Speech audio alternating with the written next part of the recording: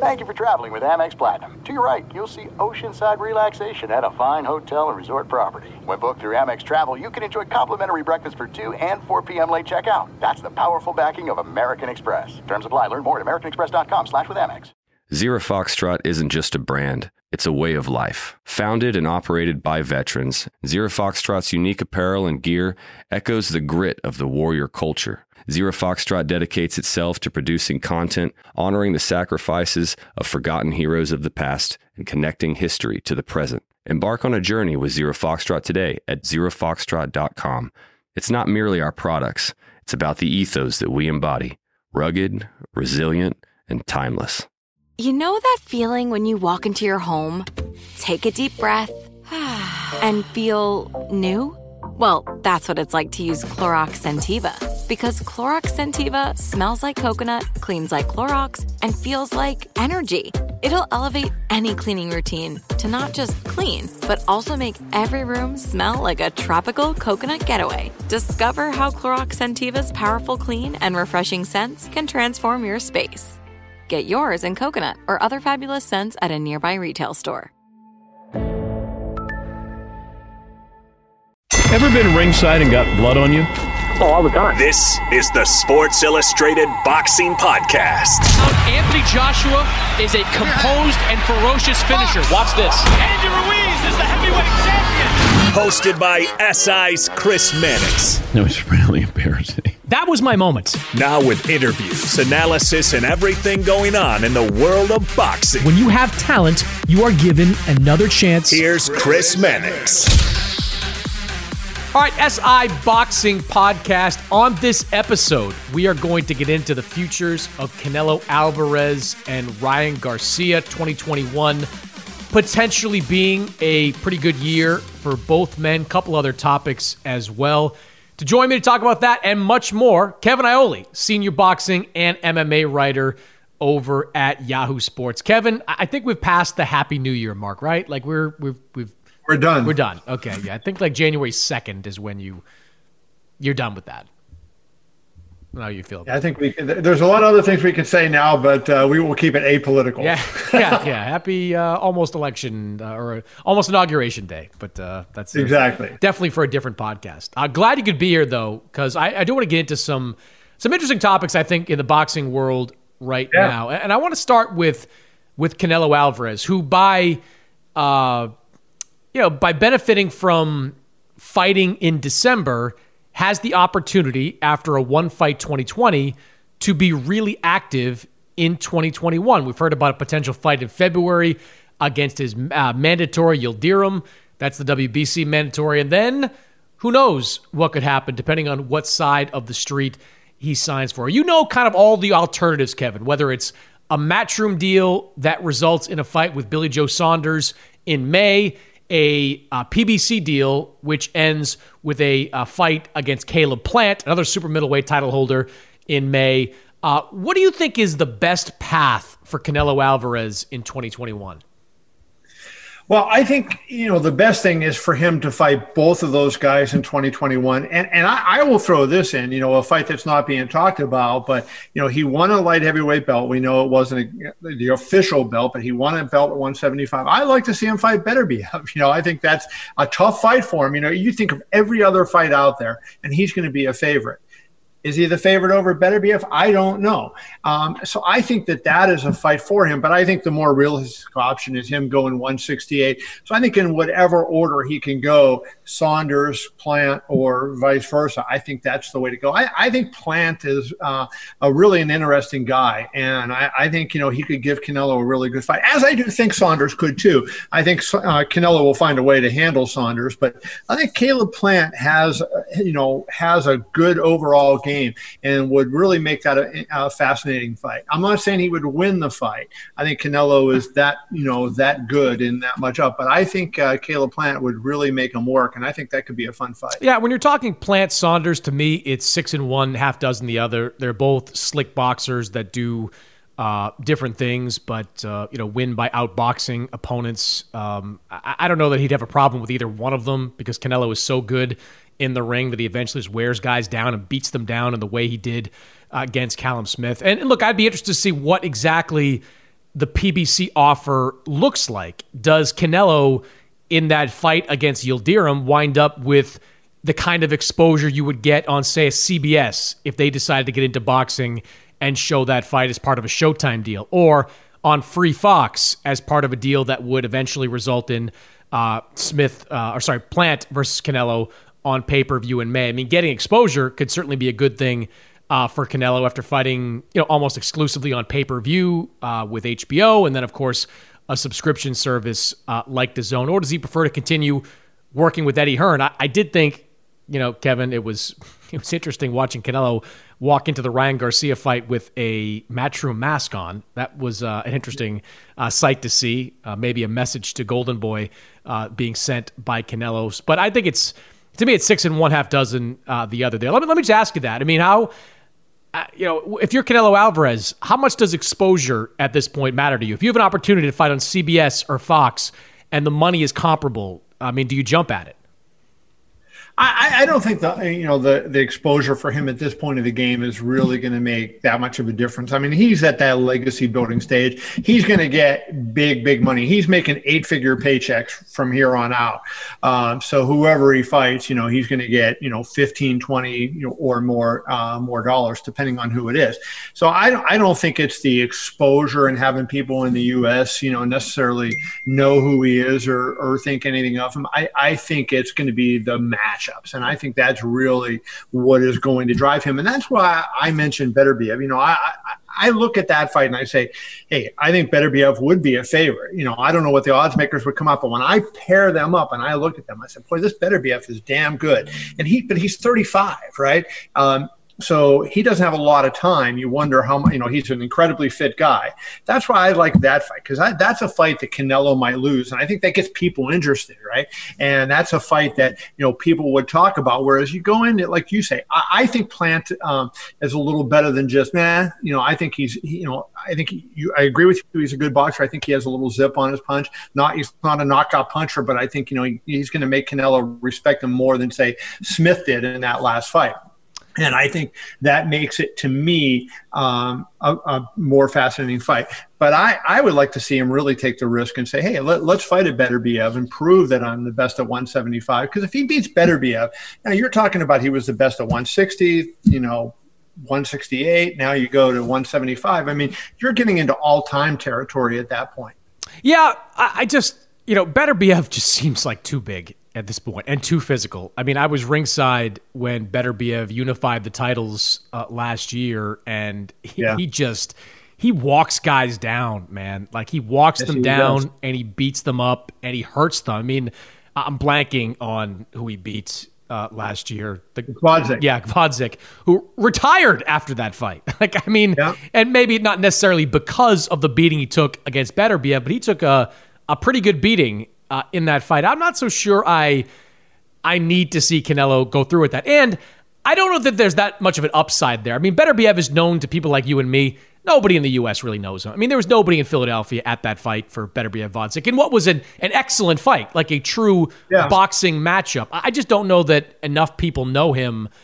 But I think Canelo fights are different. And so what happens, you're fighting Gvozdyk, there's limited media there and everything. You fight Canelo and the media is going to tell the story. So we're going to be out there telling the story that, when he fights Caleb Plant or when he fights Billy Joe Saunders, are there people going to say, that Canelo could lose? Probably not. I think virtually every single person would pick Canelo to win the fight. And there's not going to be that passion among media members who are going out there saying, oh, Caleb Plant's the guy to beat Canelo, blah, blah, blah, blah, blah. Maybe Demetrius Andre, it would be the guy. But people wouldn't think he would beat him. They would think he would trick him, right? And I think that's what, if he beat him, and I'm not even saying that he would, but, so I think that fight is not the one. But to me, like, when you look, hey, Canelo fought a knockout puncher in Kovalev. He fought at 75. He said he's good enough to be a 75 champ. Fight a 75-pounder. Let's see what you're really made of. And you beat that guy, and that is a big win. I'm not opposed to Canelo fighting at 175 again. What I'd like to see happen is to see Beterbiev go on, eventually get back in the ring against his mandatory, deal with that. If he beats Joe Smith, and Joe Smith has the WBO title, then you've got 3 pieces of it. And then I'd like to see Beterbiev versus Bivol, before the end of the year.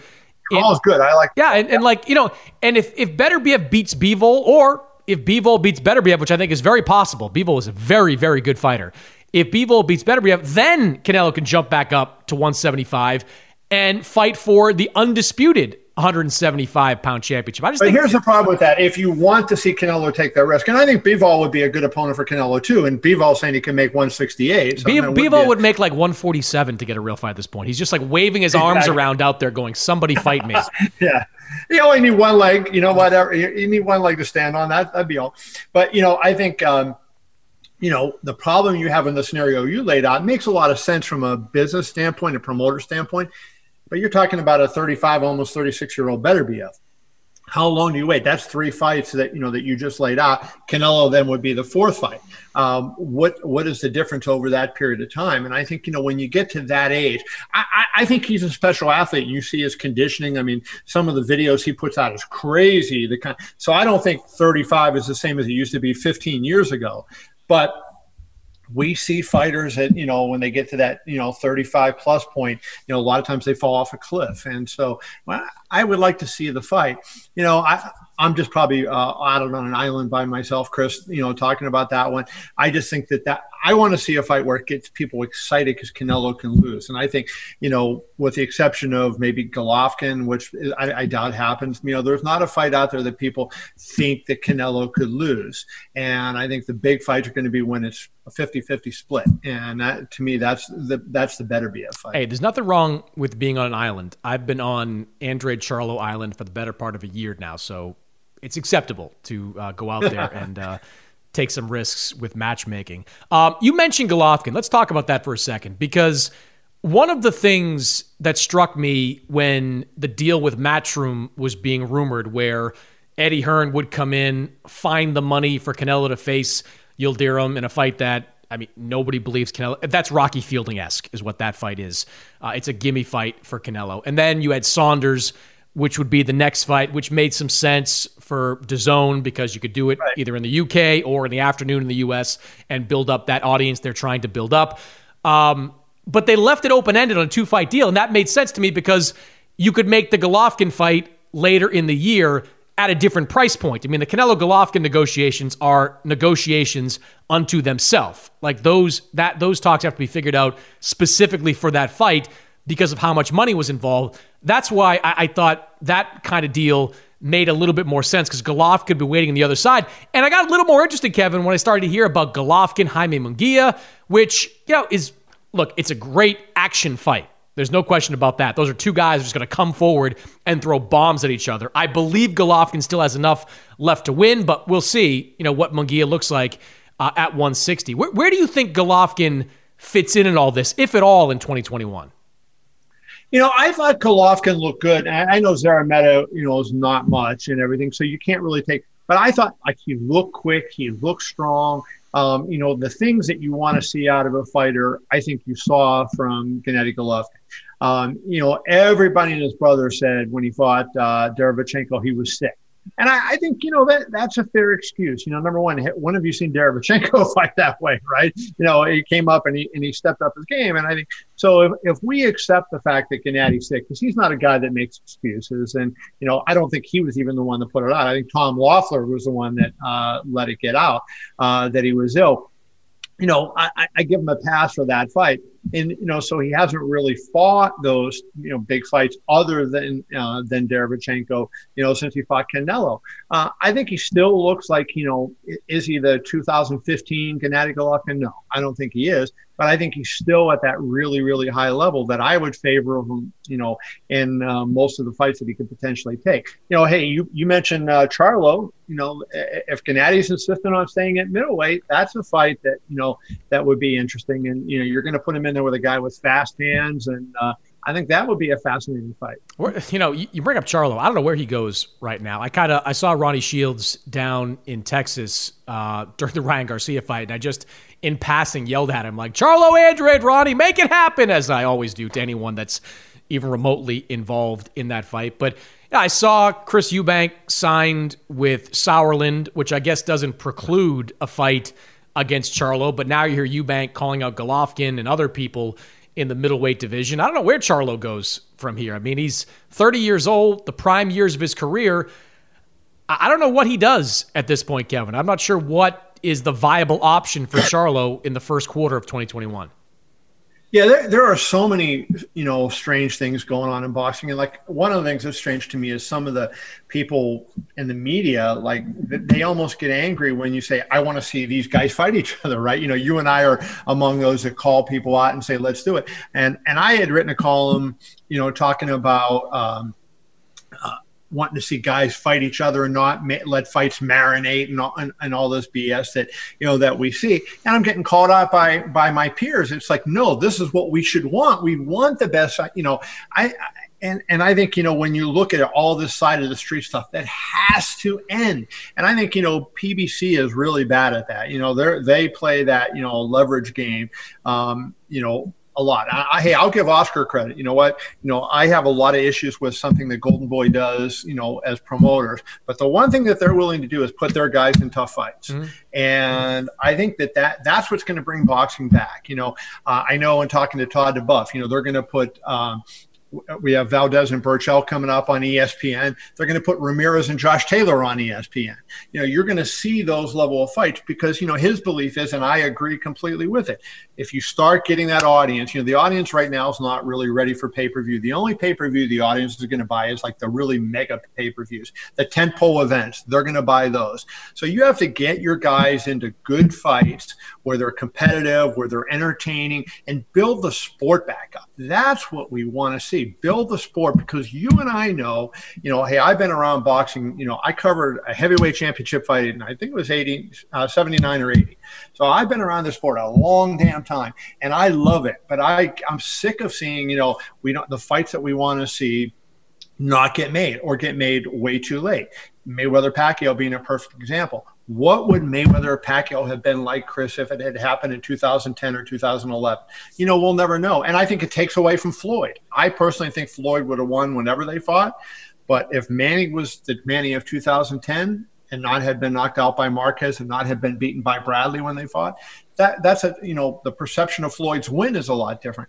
So I think PBC has to come to the table with the attitude that, hey, we want to bring our guys and put our guys in the best fight, because it helps boxing. And you have a lot of good fighters in the PBC, Charlo being the two Charlo brothers being among them, and build boxing up. And then it'll build your business if you build the sport. Hey, you were one of the reporters ringside for the run of Jimmy Braddock. I know that, Cinderella Man, and I know I was there. I know you covered Joe Louis extensively in your day. There's photographic Jack evidence. Dempsey was a hell of a guy too. Jack Dempsey, tremendous. I agree with everything you said. I mean, we talk about it all the time that there shouldn't be any sides of the street. You're right, boxing fans. It's like they root for networks or promoters. Like, why? Right, it's crazy. Why do you care? Like, what the hell? What does it matter what network it's broadcast on as long as you get the fight that you want? So, we'll see what happens there. It brings me to the next topic, though, Kevin, which is Ryan Garcia, who is one of those fighters that can kind of transcend a lot of things because of his popularity, both in terms of his Instagram following, the kind of crowd he draws in buildings, the kind of numbers he draws on television, or in this case, a streaming service. Ryan's been pretty adamant that he wants Tank Davis to be his next fight. He was on this podcast last week talking about September being the date for that fight.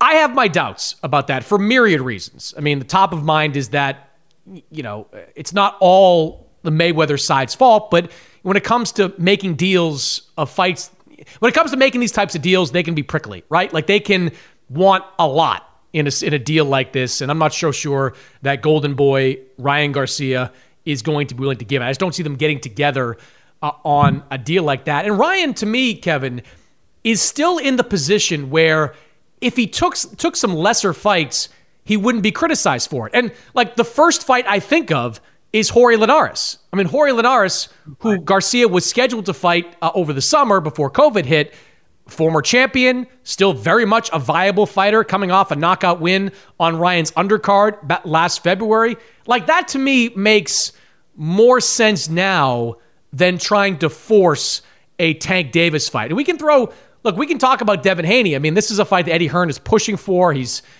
talking about like how Ryan is now the mandatory challenger. Like that means anything when it comes to Ryan Garcia at this point. But like Eddie wants to make Garcia versus Haney. I wouldn't complain about Garcia-Haney, but I do think that fight can get a little bit bigger. Like I think you wait 6 months to a year, and that fight probably is a major event as opposed to just an event for the real boxing fans right now. What do you think of how Ryan's 2021 should look under ideal circumstances? Yeah, I agree with you that, Linares would be a good opponent for him. But I think you have to consider this, what is possible. And there's if not Linares, then who? And I think that, maybe Miguel Borchell would be a guy, right? Because he's talking about moving up to lightweight after his fight with Oscar Valdez. That's a good introduction to, he's a WBC champion. He's in that, organization. I think that would be a good guy. But I'm intrigued by the Davis fight, and I love what Ryan Garcia is doing. He was on your podcast. He was on Tyson's podcast. He's everywhere. He was on the Athletic podcast. I talked to him. A lot of people have been, he's been getting himself out there. He's been doing the things he needs to do to get the fights made. He's selling the fights. And you know what? He's doing what he needs to do in the ring. He's getting better. Is he there yet? I don't think so. When you look at this group, I think he has the biggest potential to be a star. Who's going to be the best fighter out of that group when you consider Lopez, Garcia, Haney, Tank Davis? I still think Devin Haney has the most potential of the entire group. And I think Lopez isn't long for so to say he's going to be the guy at lightweight, I think, he has a fight or two more, and then he's going to be a 140-pound fighter. And so, it's a shame that he's not going to be there. But I think Haney is the guy that has a tremendous amount of potential. But Garcia is the guy I think is going to be the biggest star.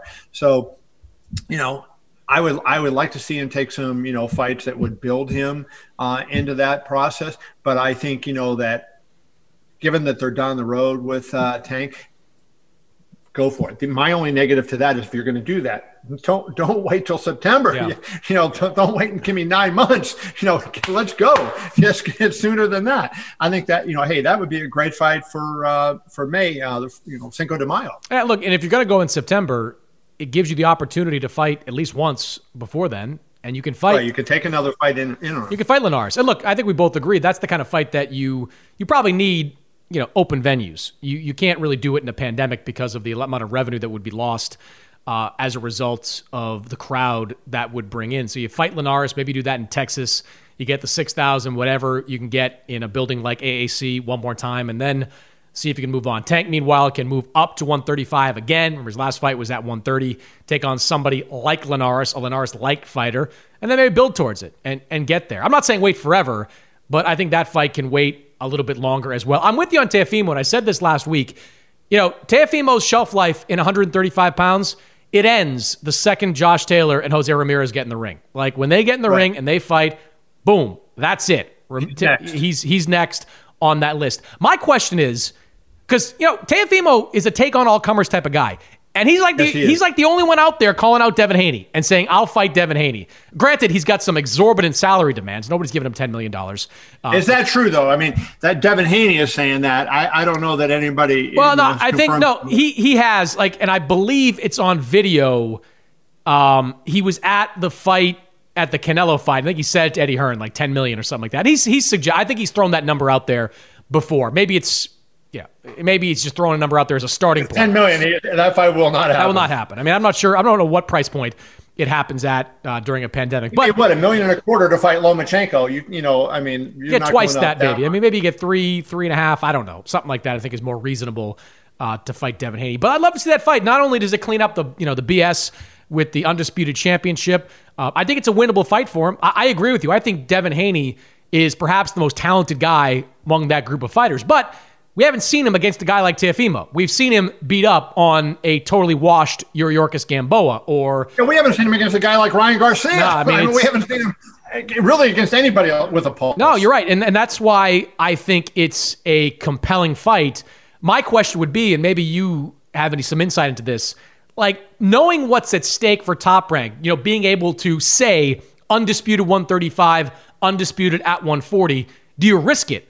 Putting him in with Devin Haney. It's one thing to say George Kambosos is your opponent in the first quarter of the year. It's another thing to say it's a Devin Haney. That's a little bit different. You think that Top Rank would have the appetite for that type of fight? I do.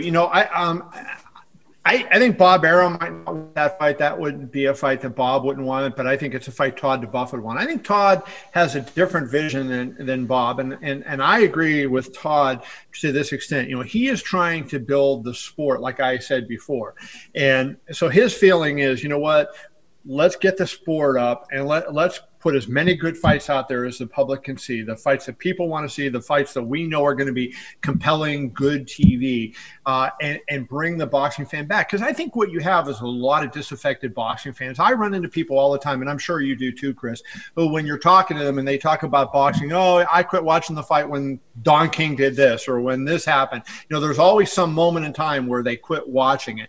And then you tell them, hey, you know what, there's all these good fighters out there, that you start to get their ear again. I think they just need to get that buzz back. And the fact that Tyson, farce of a thing did 1.9 million, it sold almost 2 million pay-per-views. That is showing you that if you get a name boxer, now Tyson's bigger than anybody can possibly be today, the public is interested in it. You can get that kind of interest.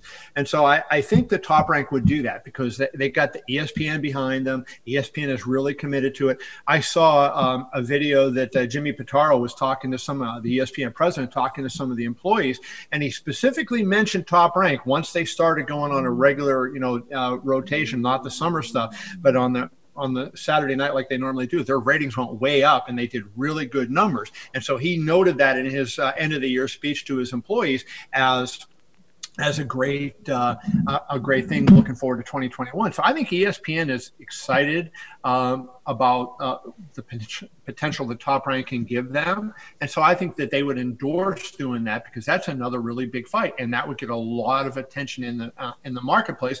And I think it would be a fight that could draw 3 million people on TV like some of these other, Loma and Lopez did and Crawford and Kell Brook.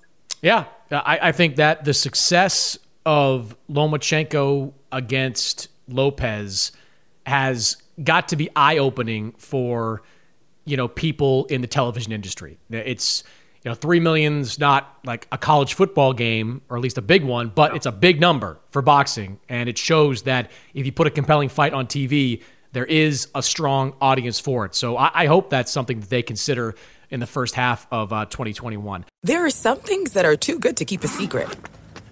Like how your Amex Platinum card helps you have the perfect trip.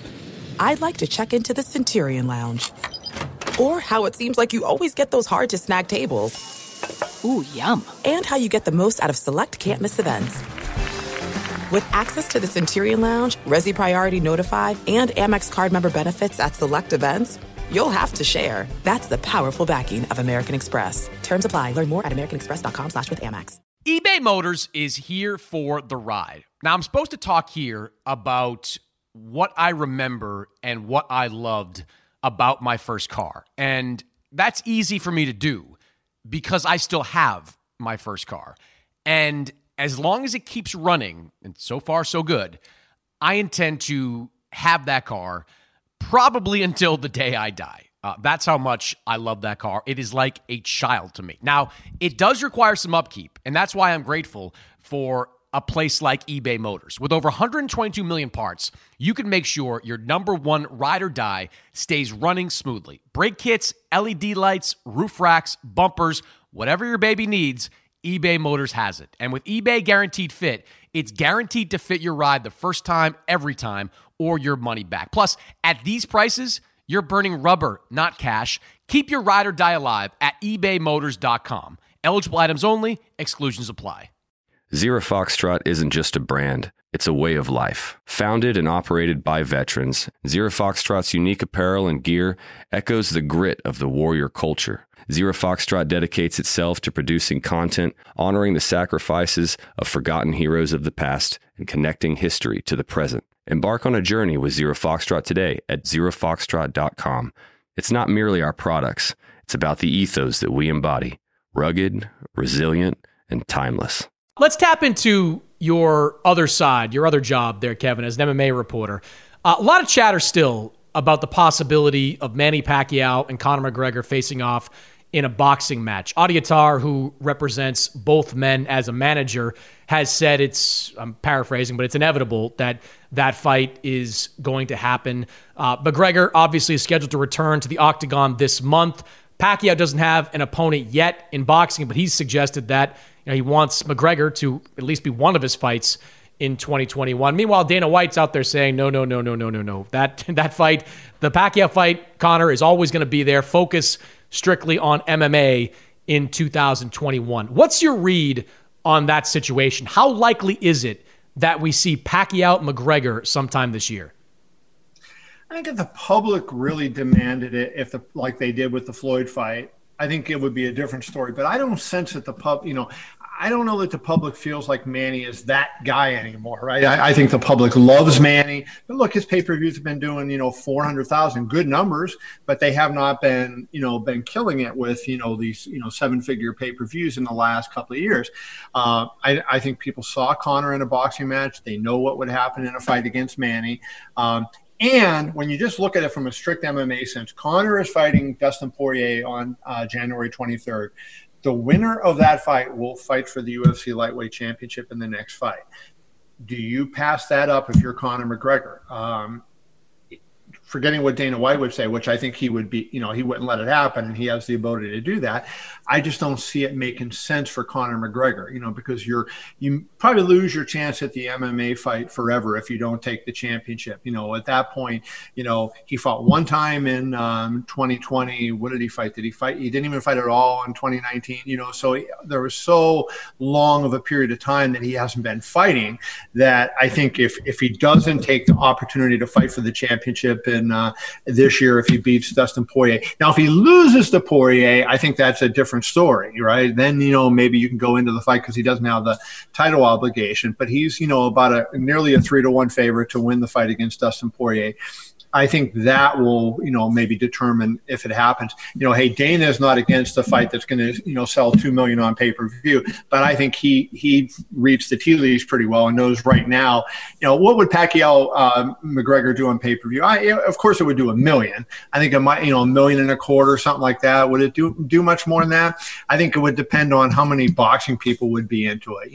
That's what I would think. Yeah, I don't know how many boxing people would be interested in Pacquiao McGregor. I think it's a limited number now, but as you know, if they do some kind of killer promotion where Conor McGregor talks like Conor McGregor is known to talk, he might be able to sell 500,000 more pay-per-view buys just with his mouth. I think that's possible. If he loses to Poirier, though, I don't know what the market is. I mean, when it was McGregor versus Mayweather, McGregor could make the case that he was at the top of the pack. He was number one in UFC, and you talk about number one pound for pound in boxing. You could sell that a little bit. If he gets beat and beats badly in this rematch, and you can tell me how you see that fight playing out, I'm not sure what the market is. I also don't know what the market for Pacquiao is otherwise. I mean, fighters are lining up to go and get him, but there's not really any interest in Team Pacquiao in fighting Errol Spence. There's not a whole lot of interest in Team Pacquiao in fighting Terrence Crawford. I mean, I think Mikey Garcia makes sense, but you've got to wait till the Middle East opens up for that fight to happen down the line. So, I mean, he hasn't fought since July of 2019. We could be heading for July of 2021 before we see Pacquiao years old, again. right? So it's it's a tough spot. I mean, if I'm Manny's management, I don't want to put him in a fight with Conor McGregor. It doesn't make a lot of sense, right? It just doesn't do so. And I think the Mikey Garcia fight is the perfect fight for him. I really do. I think that's a terrific fight that, that's significant in the industry. That's not a slam dunk that he wins. But I think it'll attract people from all demographics. And I think that's a fight that, should happen. So I would look for that fight. I think Errol Spence today made some kind of comment about Pacquiao's size too. So when that, I remember on Yahoo Sports we did a preview show on air, and we did it live, and was for the Keith Thurman Pacquiao fight.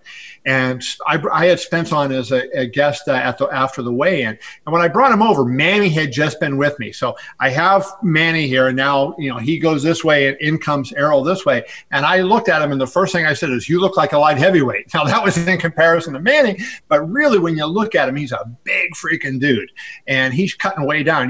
Manny will go into training camp weighing 146, and he's going to go into the fight weighing 146. He's not going to cut weight. He's not going to do anything. He's just going to fight at the weight he's at. And again, he can beat most guys doing that. He beat Keith Thurman doing that, and that says something. That's why Manny Pacquiao is one of the greatest fighters who ever lived. But beating Errol Spence is a totally different story. And I think the two guys that Manny doesn't need to fight are Terrence Crawford and Errol Spence. Because not only could you lose, and we say this on the podcast all the time, but you can get hurt or really embarrassed. And Pacquiao has earned the right not to put himself in those situations. He's taken on all comers at every stage of his career. You don't need to go into a fight with an in their prime, top 5 fighter. You don't have to do it. Yeah, this is a guy that was a flyweight. He was a flyweight. And we're talking about him fighting, a massive welterweight. I mean, it's not. And against Mikey, Mikey's a good fight. I don't know who wins that fight. Mikey's such a good tactician in the ring. He'd be fighting at welterweight, but Pacquiao's not a real welterweight. Most of his weight's in his calves. Right. It's more about, there's more of a size equality in that particular situation. So I hope that fight is able to be done at some point in the summer. I get the feeling from talking to people around Pacquiao that that's the fight that they really want. Mikey Garcia has been very vocal about wanting that fight. If they can find the money for it somewhere as this pandemic hopefully winds down, it could be a great fight for boxing. Let me finish with Adrian Broner, Kevin, as we kind of enter, Adrian Broner redemption story 4.6, or I don't know what it is at this point, where we are with Adrian Broner. He is going to return in February. His opponent, Pedro Campo, dropped out because of a COVID-related issue. Showtime right now scrambling to find another opponent as we record this podcast. Do we think there is a new chapter to Adrian Broner's career? Because we've heard all the right things. He's down in South Florida. He's quit drinking. He's training all the time with Gervonta Davis and Robert Easter in that gym down there. You see some of the pictures. It looks like he's in pretty good shape. But at the same time, he's looked like he's been in good shape for all of his fights. Like he's made the weight or at least the contracted weight for all of his fights. Is this, kind of just one of those stories that gets written about but doesn't really have any kind of teeth to it? Or do you think that there is a second chapter, if you will, at 31 years old to Adrian Broner's career? I think for when you look at Adrian Broner, everybody's like a Missourian, show me, right? I think this next fight is going to be the show me fight for Adrian Broner. Is this true? We love redemption stories, right? I think we in the media love it. The public loves it. If a guy was down and he manages to get his life back together and turn around and win a championship, the people like that. And there's a lot of compelling stuff to that. Broner was an extremely talented guy who has kind of allowed himself in his personal life and his career to spiral out of control. Does he have anything left? We don't know. He's lived a hard life. He's 31 years by the calendar, but in boxing years, I think he's probably a lot older than that. So I think, what happens with Broner in the future is going to depend on two things. How he looks in that fight, first and foremost. Does he look like any semblance of the old Adrian Broner? And if he does he comport himself? He doesn't have to be a choir boy, but I think, he just was making himself so dislikable to so many people that, nobody wanted to see him fight. I think if he comports himself better and handles himself in that particular fight, and then comes out and fights, then I think, then people are going to be interested in fighting him, and you'll see something happen. I think it's all going to be up to how he handles himself next month.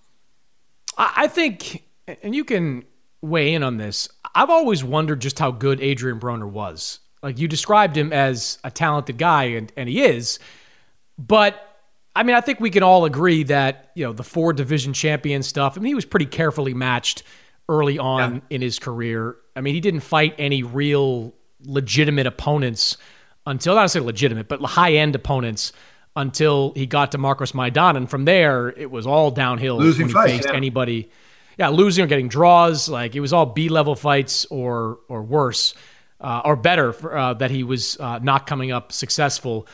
And so I wonder, what we're going to see here. I mean, he's probably going to fight moving forward at 140 if he can make that weight.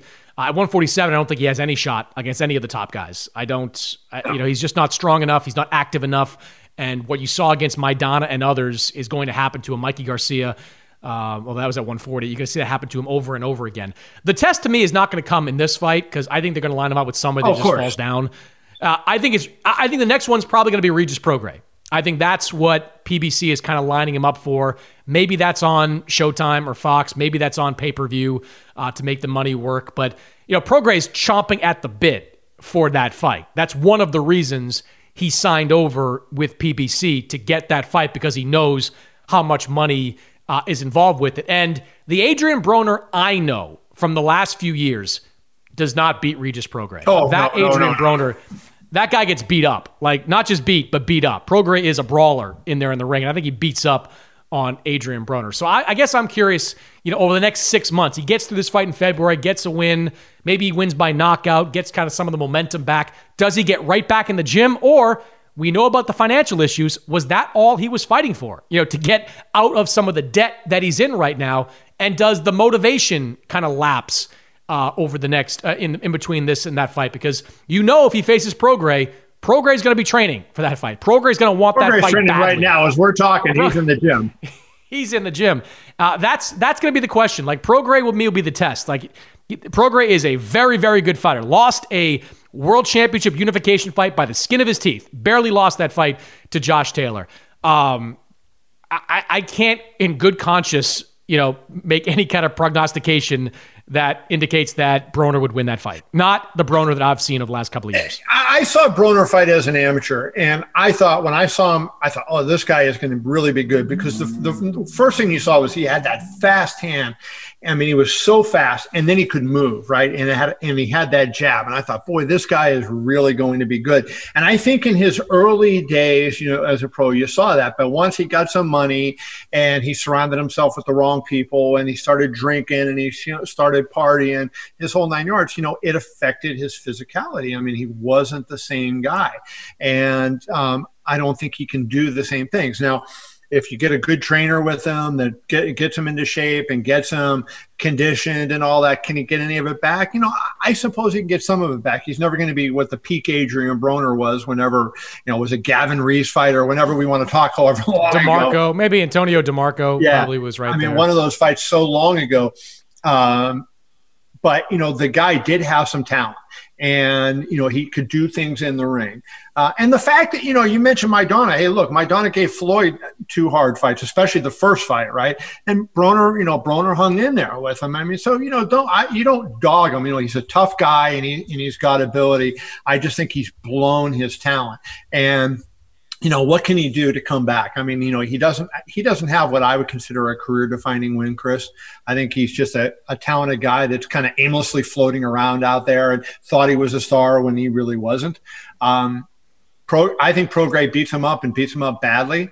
But, we'll see. We'll see what happens. I think if he shows flashes of those fast hands and of a hungry guy in this next fight, we know he's going to fight somebody that almost will get blown over.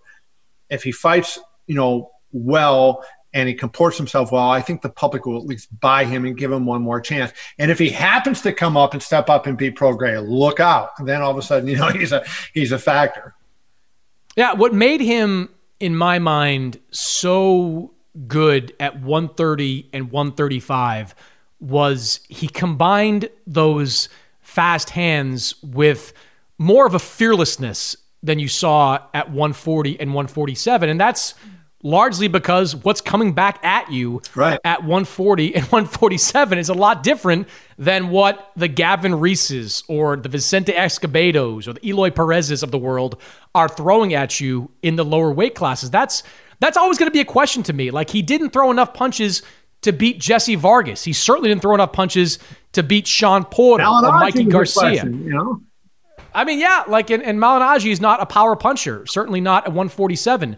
That to me is always going to be a question too. And Prograis kind of the wrong guy to test that theory against. Like, Prograis hits hard, and he's coming to hit you hard every single time he throws. He's not jabbing you to death. He's trying to hit you with haymakers the entire fight, as he has for most of his career. I mean, I don't know. I mean, I don't know if he can get that back. Like, he made some noise about making 135, which obviously is just never going to happen, not at this stage of his career. But hypothetically, if he could, like, then I might buy into Adrian Broner, because at that weight, it's not the same type of power you're facing. But at 140 against Prograis, at 147 against anybody, it's hard for me to see him letting his hands go enough to win these fights. Right. I agree with that completely. I mean, it's two things. The guys that he's throwing his punches at can take it better at 40 and 47. Yeah. Bigger, stronger guys. So he's not getting that advantage. And then what's coming back at him, they take it, they smile, and they fire back, and all of a sudden it's, whoa, I mean, hey, look, Jesse Vargas kind of made his name off a draw with Broner that I personally thought Vargas deserved to win the fight. Whatever Jesse is perceived to be right now, I think a lot of it came from the win over, or the fight over with Broner. And, I think that Adrian has wasted what I think was a lot of talent and could have been, a significant player in the sport, and he's going to go down and, people are going to argue, should he make the Hall of Fame? I mean, if his career ended today, to me, no chance he's a Hall of Famer. I mean, no career-defining wins, and, he was just a loudmouth guy that, blew a lot of ability, kind of the opposite of Floyd. Floyd was a guy that had that ability and maximized it, and Adrian was a guy that had the ability, and squandered it. Yeah, the comp is Floyd, attracted a large urban audience and capitalized on it, whereas Broner attracted not a similar audience, but that urban audience, and was not able to kind of build on it. He still has it to a degree, but certainly not able to utilize it the way Floyd did.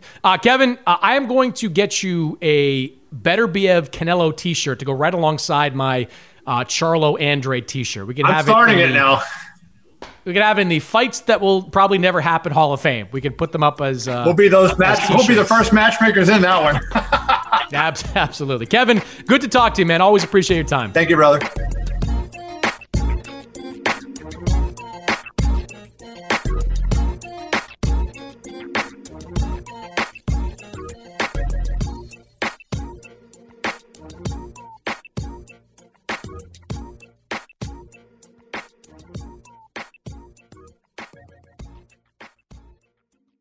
Zero Foxtrot isn't just a brand, it's a way of life. Founded and operated by veterans, Zero Foxtrot's unique apparel and gear echoes the grit of the warrior culture. Zero Foxtrot dedicates itself to producing content, honoring the sacrifices of forgotten heroes of the past, and connecting history to the present. Embark on a journey with Zero Foxtrot today at zerofoxtrot.com. It's not merely our products, it's about the ethos that we embody. Rugged, resilient, and timeless. If a new house is on your wish list in the next 5 years, grow your savings faster and experience your dreams with an Ohio Homebuyer Plus account from Kemba Financial Credit Union. A savings account specifically designed to save for a new home, where you can earn 7% APY, a $500 matching bonus, and a $1,500 mortgage closing cost credit. Learn more at Kemba.org. Offer expires March 31st, 2025. APY equals annual percentage yield. Restrictions apply. NMLS 292230. Equal housing lender. Federally insured by NCUA.